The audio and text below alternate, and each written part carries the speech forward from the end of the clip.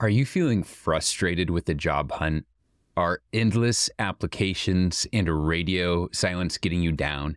You can now book me for $1 a minute for 30, 45, or 60 minutes. Don't need 45 minutes? Don't pay for it. Want to do 30 minutes now and maybe 30 minutes later? Once you progress, let's do it. We can conduct a mock interview. I'll help you format great responses that make a difference. We can improve your resume and cover letter to help get you noticed.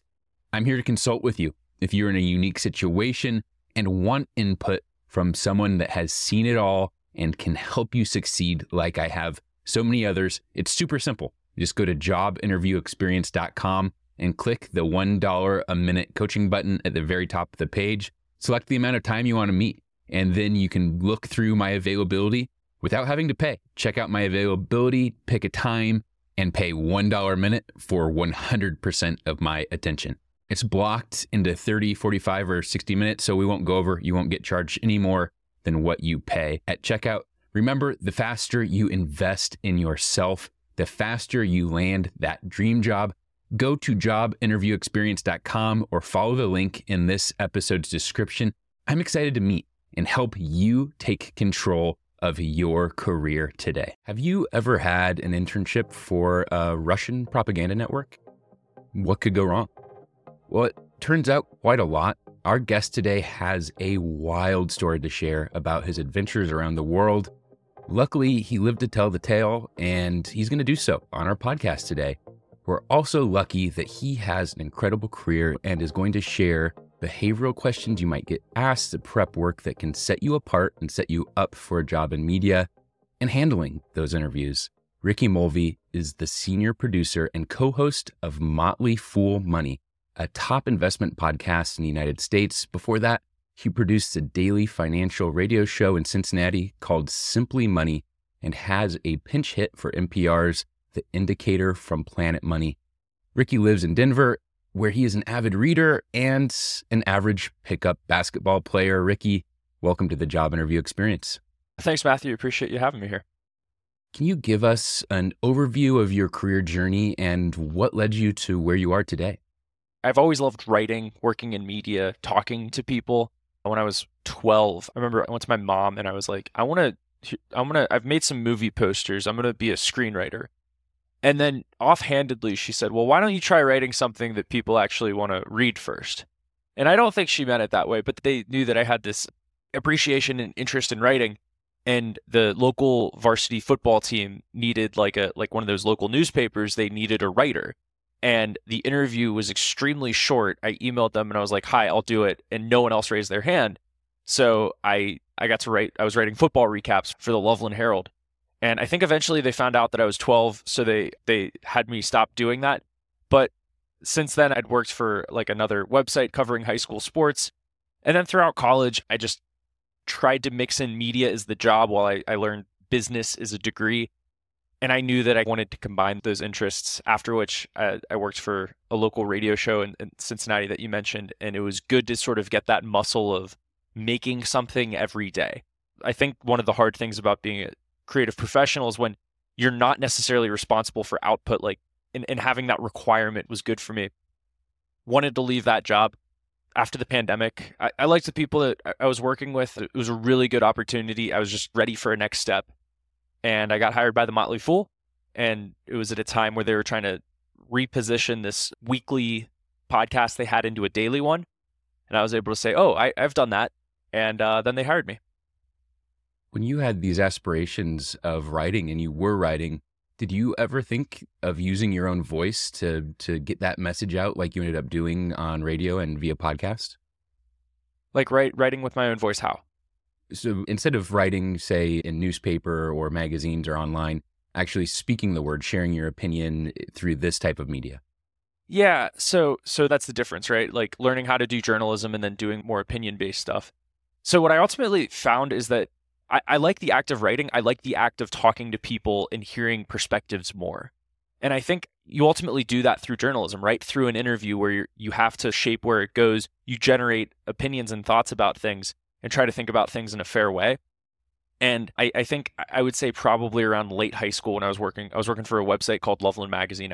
I felt that shift a little bit. And you hear it in podcasts, right, that sort of blend between traditional journalism and more opinion-based stuff.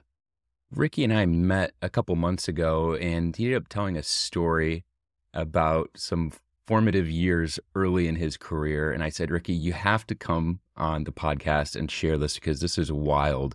So how on earth did you connect with this internship, and what's the story? Coming out of freshman year of college, it's a really hard time to find internships, right? Like in some ways, you basically have very few to no hireable skills that an employer wants. You don't have a lot of training in much. And there was this nonprofit. Basically, they would place like Jewish teens, young adults with internships in Israel. And I wanted to work in media, but I had a pretty significant problem, which is that I didn't speak Hebrew and I didn't really speak Arabic. But I did take about a year's worth of Arabic in college. And so, of course, I put, I understand basic Arabic on my resume. The problem with that, Matthew, was that I understood basically what's called Fusha, which is like Shakespearean Arabic. And I understood it in a writing sense. So I had very little, like in any normal dialogue, I basically had no cognition of what was being said. So that was probably bad. And then they said, all right, well, this place called Newshound is interested in hiring you is like a social media intern. You're doing a free internship. Sure, fine, sounds good. And I was like, okay, they're like they're a news bureau that sells news packages to a lot of other news stations around the world. What I didn't know is that their main news customer was Russia Today, which is a Russian government-backed news organization. And that is what they made the news with. And I was like, I get there. I'm like, okay, well, this seems bad, right? I remember there was like a huge portrait of Vladimir Putin sitting on like a shelf. And then someone else had put up a book of the Barack Obama biography. And I was like, all right, this is sort of a weird vibe to walk into. But at least I'm just running the social media account. Maybe I don't have to like get my hands dirty. As bad as that sounds, like I'm not going to be in a dangerous position. What ended up happening, though, was I was with two other interns. The producer left. One producer left because she went on vacation for like a long period of time. Was just like, I'm going to leave. One went on maternity leave, and then one got fired. And then there was like nobody there besides the interns. So then the responsibility shifted where they were like, hey, do you want to go out on some shoots and do some interviews? And I would say through that, I got a lens into the other side of the news/propaganda making process in the Middle East specifically. So as this was happening, and I know from personal experience, when you're an intern, you don't want to say no a lot because you're trying to get through it. You probably need your credits, and you just don't understand how to sometimes take a stand in the professional world. So as this was transpiring, did you have a moment when you just realized like that this is getting bad? Multiple moments. So there's the first one. I was pitching stories, and I was like, I wanted to do a story about the Druze culture, which is one that believes in reincarnation. And they're very effective in the military. A lot of them get to very high rankings. And I was like, maybe there's some connection there, right? Like there's a spirituality component with this culture, and I want to find out more about them. And this could be a really interesting story. They're like, absolutely not. This is not what we do. And then I'll tell you, the real light bulb moment for me is we were supposed to go into the settlements in the West Bank. And what the news was trying to do, they were trying to make a story about how the Jewish settlers there were clashing with police, which had happened, that had happened historically. And the person I was going to go interview, because my boss was busy, actually like had clashes with the Israeli police. But at the time we were doing the interview, it hadn't happened in a while. So the questions I was given to ask were to stoke up the person, because they knew she was going to be like, oh, I have no problems with the police. I love them. They protect us. We're all good. And the goal was to stoke her up to a point where she would say something wild. We could take that 15-second clip and then put it into a news package. And the question, and it was, have you ever had disagreements with the police, Matthew?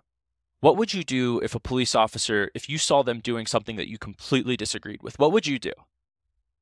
And then it got to a place where, and I forget like the levels 3, 4, and 5, but one of the levels at the end was, what would you do if one of the police officers was holding a gun to your child's head? And for me, Matthew, that was a light bulb moment where I was like, all right, this is like messed up. And I ended up doing the interview. That's key as well. I did not ask that question. And we went out and I was so out of my depth. I was like, I really didn't have a lot of like historical knowledge about what was going on. I didn't really know like the person I was talking to, who was this sort of this like it was like this community organizer, political activist, like a long, like hard-nosed person who had been in the Middle East for more than 70 years. And I remember in the interview, I ended up like crumpling. Like I felt like a raisin. I felt I was so like prickles on my skin. I was so uncomfortable to be in this position. I literally ended up like scrolling through Facebook during the conversation as a self-numbing mechanism, because I was like, well, I think I'm doing what my boss wants me to do. Like, I'm not trying to be someone who's just like not a team player, but also this is just bad. This is just really bad. And I have so many alarm bells going off, but I'm also like, maybe I need to do this. I really shouldn't. And I ended up making something that was just bad. Like I self-sabotaged. Like that was maybe my higher conscious thinking, was I just self-sabotaged, so there wasn't a whole lot useful there. Looking back, do you think you were ever in physical danger throughout that internship? No, there was one time that I really thought I was. This is the van story. I was in the city of Nablus. It's a Palestinian city, and I forget exactly what we were shooting. But it was Ramadan, which means that the restaurants are not open. And we were really hungry. We were looking for lunch. And we had parked, and we're like walking around the city looking for somewhere to get something to eat. And I was with this cameraman named Yevgeny. And I was like, my guy, it's Ramadan. Nowhere is open. And he was sure. He was like, no, it's absolutely not. I pull out my phone and I have to go to Snapchat to find the filter that says it's Ramadan. Nowhere's going to be open. Finally, he agrees with me.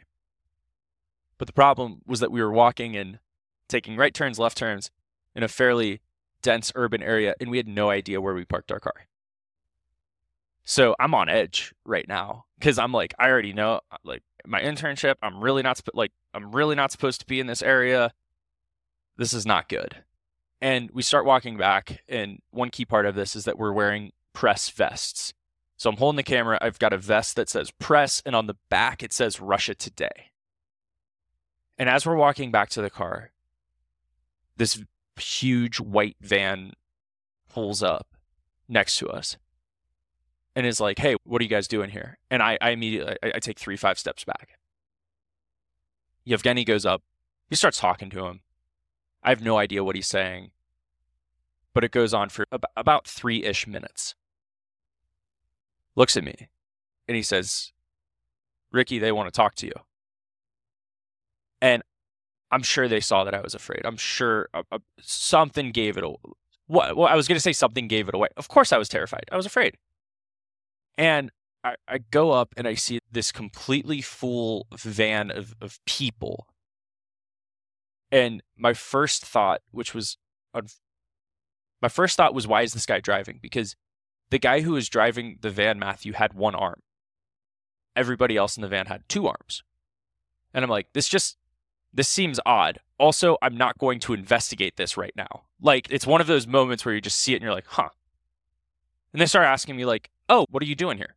What story are you covering? How are you making the situation look? Where are you from? And I'm like, I'm from Ohio. That's where LeBron James is from. Like, I don't know how to say it any other way. And I think they could tell. I don't know if they could tell I was Jewish, but I felt that they could tell. And the questions get more intense. How are you portraying us? What kind of angles are you taking right now?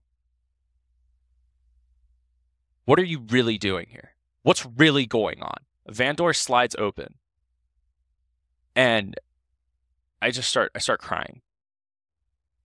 Like, it was this moment of like a staring into a black hole that was just terror. Yevgeny grabs me by the shoulder and they all start laughing. They were playing a prank on me, which was that they were going to make it look like they were about to kidnap me. But really, they just wanted to see what was going on. Russia Today, luckily, was a news station or a media organization that they had agreed with and were fans of. So they just wanted to see what was up. So and that's Yevgeny thought that was going to be a fun little prank to play on the intern. That's what that 3-minute conversation was probably about then at the beginning. Yeah. I was just, and it was one of those things where just like the sadness and the like terror, the terror that I felt or the uneasiness just immediately turned to rage. I was so mad at this guy. I was like, how dare, like, dude, that is literally psychological torture. Yeah. And it was a rough internship, Matthew.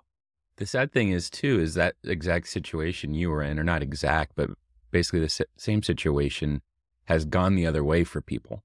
And usually, like, you shouldn't approach that thinking, oh, this is probably a prank, because a lot of times it hasn't been throughout history. Yes.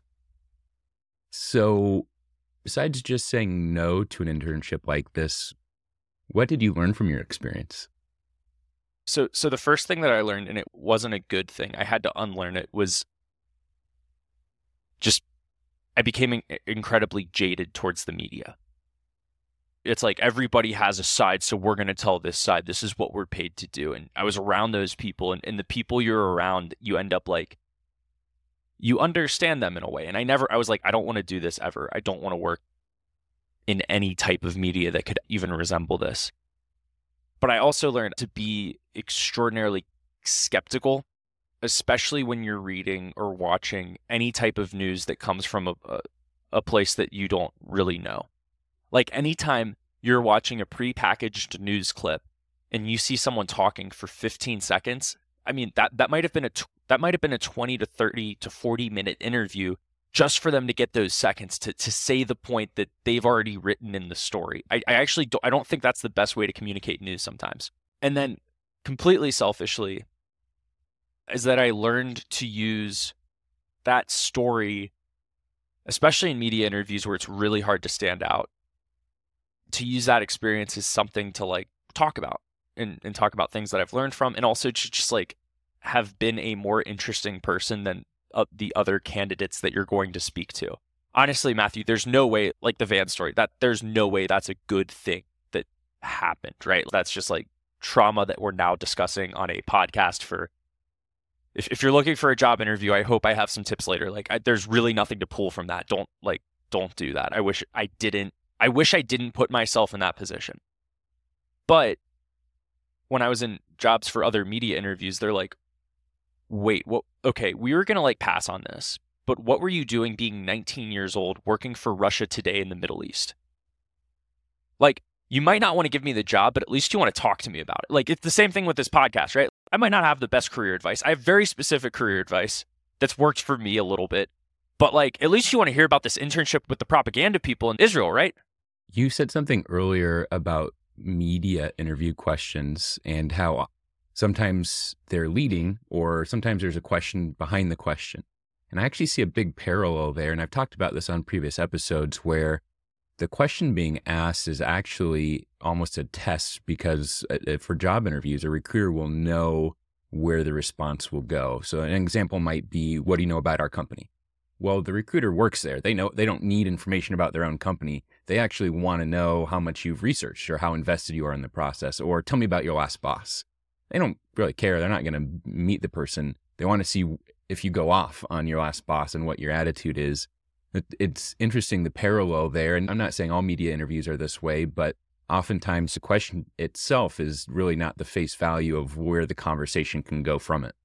So being in other interviews that weren't for this one specifically, I think a lot of media interviewing comes down to, can this person work on a group project with me forever?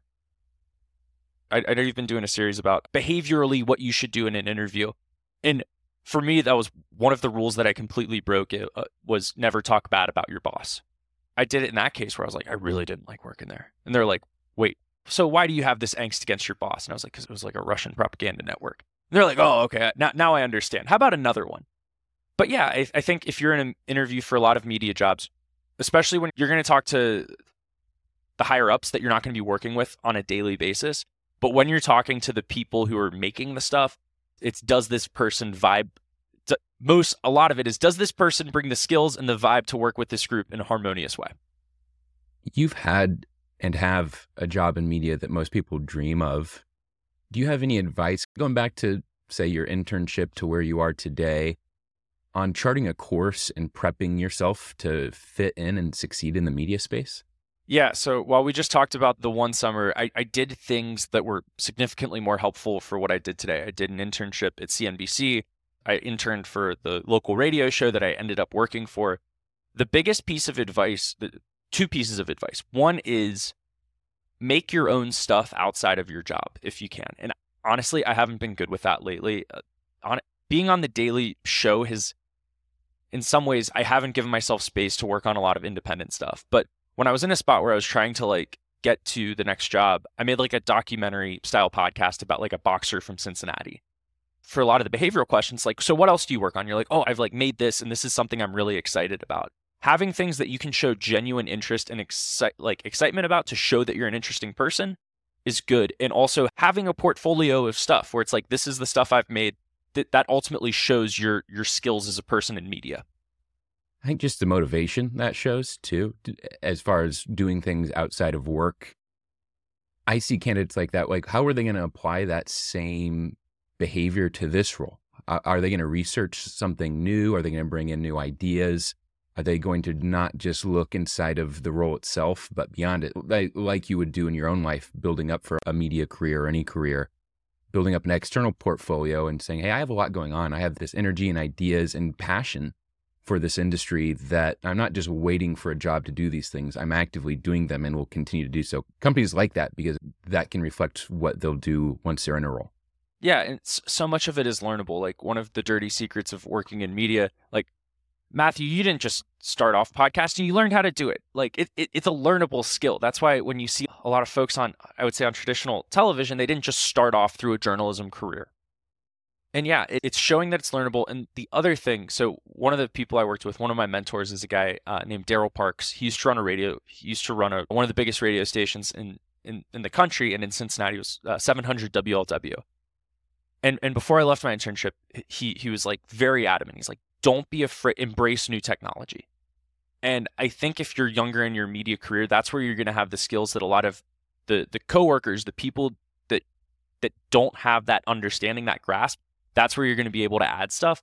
Plus, you have the added advantage of being in an expanding space. So I don't necessarily know right now if podcasting isn't booming like it was, let's say 8 years ago. But that was all right, I like radio. I like the radio thing. I like the talking thing. I like the idea of being able to have a longer conversation without the video aspects of it in some way. Or there are video aspects, but it's not the most important thing for the distribution of information.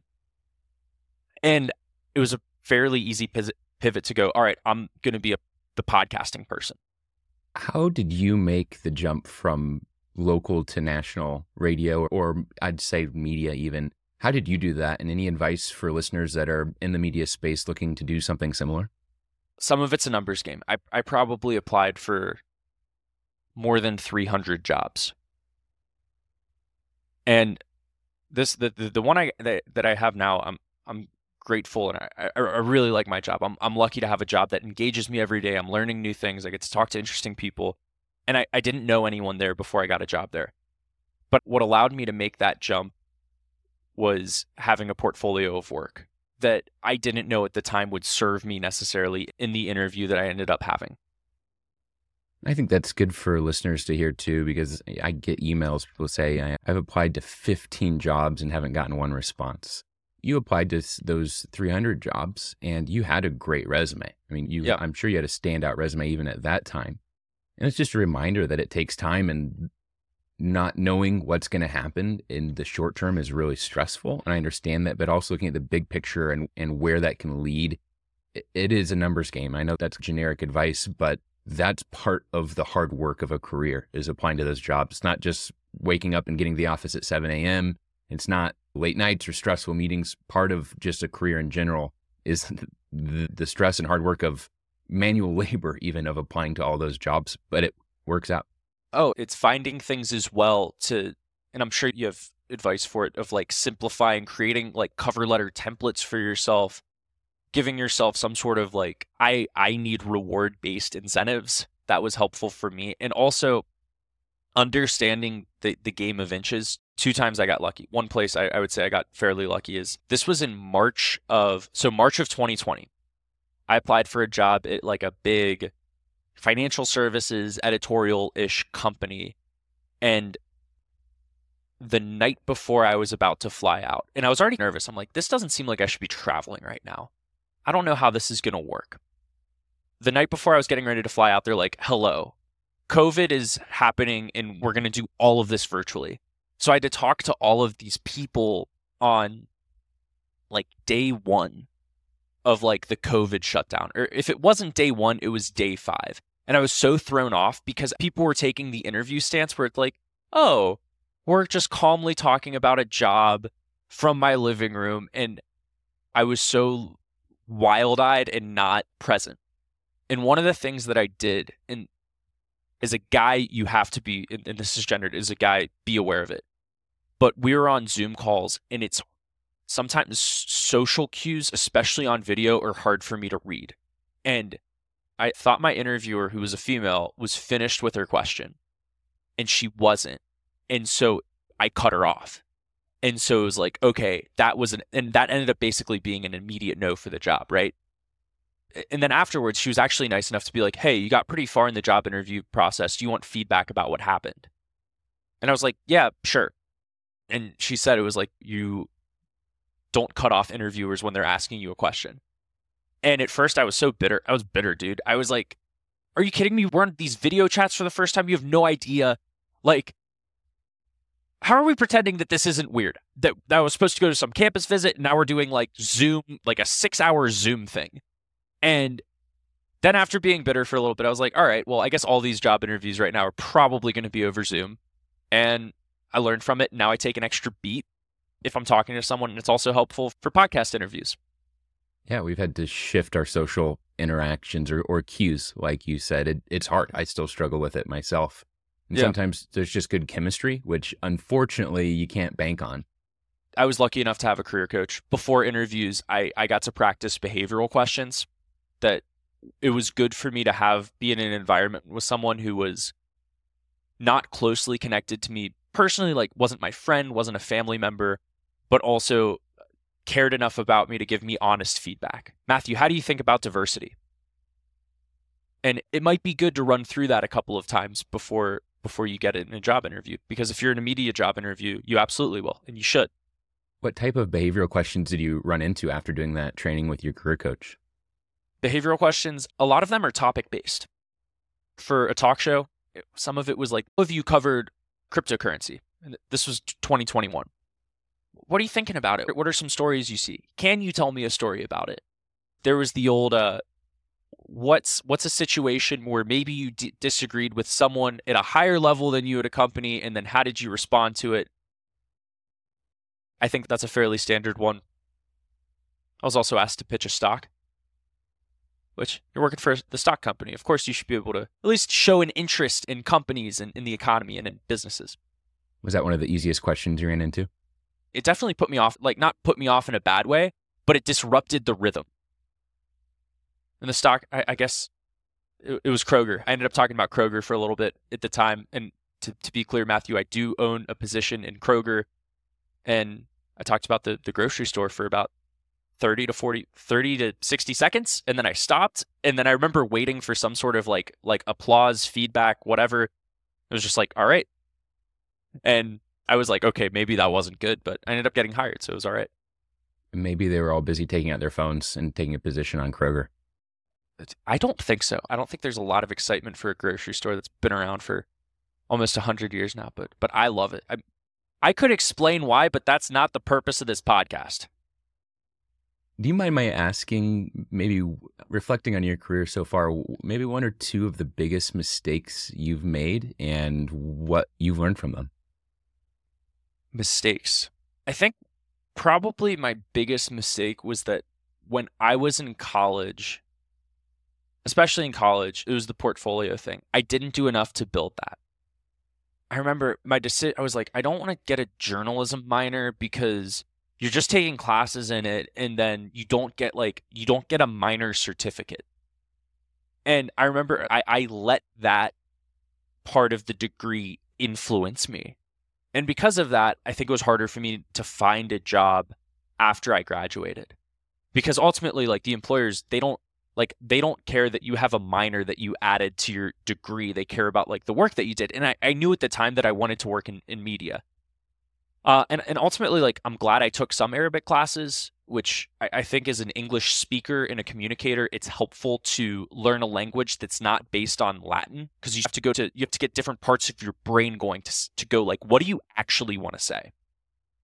But I would say I let myself find an excuse to not build up, to do more work, more writing, tell more stories, and do the job that I actually wanted to do after college while I was in college.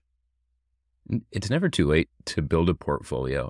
At my last job as director of talent acquisition, I created a recruiting and retention curriculum for the company just to have a brand standard. And I tried to look into the future, how we could serve candidates well, and then how we could get things done. And things like that stand out to companies. Like I said earlier, being proactive, but also when you can share from your portfolio, you give them a different view into who you are than just your resume says. And it's also more eloquent than, at least for myself, I can't express what's on that piece of curriculum that I have very well. But if you read through it and it looks nice, you can present that. It shows your presentation skills. How do you make it look? Is it in a spreadsheet? Is it in a Word document? Is it on a slide deck? There's all these little things. I think no matter what job you have, if you're in manufacturing on the floor, you can come up with ideas for safety, ideas, maybe a new robot that just came out at a new convention. Just you put some stuff together and pitch it to your boss. It could be one page and just say, hey, I learned about this. I don't know if we need it, but I wanted to let you know how I thought maybe we could use this in the future. So those little things for portfolio. Media is obviously different than manufacturing, than hiring, but it helps you stand out because so few people do it. You learn from it. You can benefit from it in your own career and utilize those resources yourself. Employers at least want to know about it and want to see it. And it's just one more way to engage them and tell your story of who you are and what you're capable of. So I'm glad you said that because it's a great reminder for listeners. It shows a level of buy-in. And then the one I didn't want to say that I probably should. I was in positions sometimes where I was bitter about my situation. And I let that impact the people, the way I treated, especially my coworkers, my boss. And when you do that, you end up burning some relationships. Well said. Motley Fool is huge, and Motley Fool Money is a fantastic podcast. People listen to it all over the world. Where should listeners go to connect with you, the podcast, the website, anything like that? Yeah, I'll do one podcast episode pitch, and then we can do the socials. A couple weeks ago, I talked to Walter Isaacson, who has a biography about Elon Musk out. The episode title is just Walter Isaacson on Elon Musk. It's one of my favorite interviews. I really enjoyed our conversation. I enjoyed the book as well. I think that's a good podcast to check out. I'm at Rick So Slick on Twitter. That's 2 S's between the K and the O. Ricky Mulvey on LinkedIn. And then to follow Motley Fool Money, mostly active on Twitter, at Motley Fool Money. Great. We'll link to those in the episode description. And that Walter Isaacson episode is really good, by the way. I'd encourage listeners to also go over and start there. I've read most of his biographies. He's just outstanding. Ricky, thanks for sharing. Thanks for bringing some perspective on careers and also, of course, an engaging story, giving us feedback and ideas from what you've done to be successful and some lessons you've learned. Really appreciate you joining us on the job interview experience. Thank you, Matthew. I hope this was somewhat useful to folks listening. It will be. Hope to see you again. Are you feeling frustrated with the job hunt? Are endless applications and radio silence getting you down? You can now book me for $1 a minute for 30, 45, or 60 minutes. Don't need 45 minutes? Don't pay for it.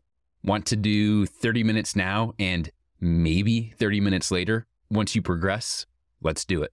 We can conduct a mock interview. I'll help you format great responses that make a difference.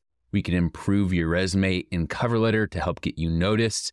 I'm here to consult with you. If you're in a unique situation and want input from someone that has seen it all and can help you succeed like I have so many others, it's super simple. Just go to jobinterviewexperience.com and click the $1 a minute coaching button at the very top of the page. Select the amount of time you want to meet, and then you can look through my availability without having to pay. Check out my availability, pick a time, and pay $1 a minute for 100% of my attention.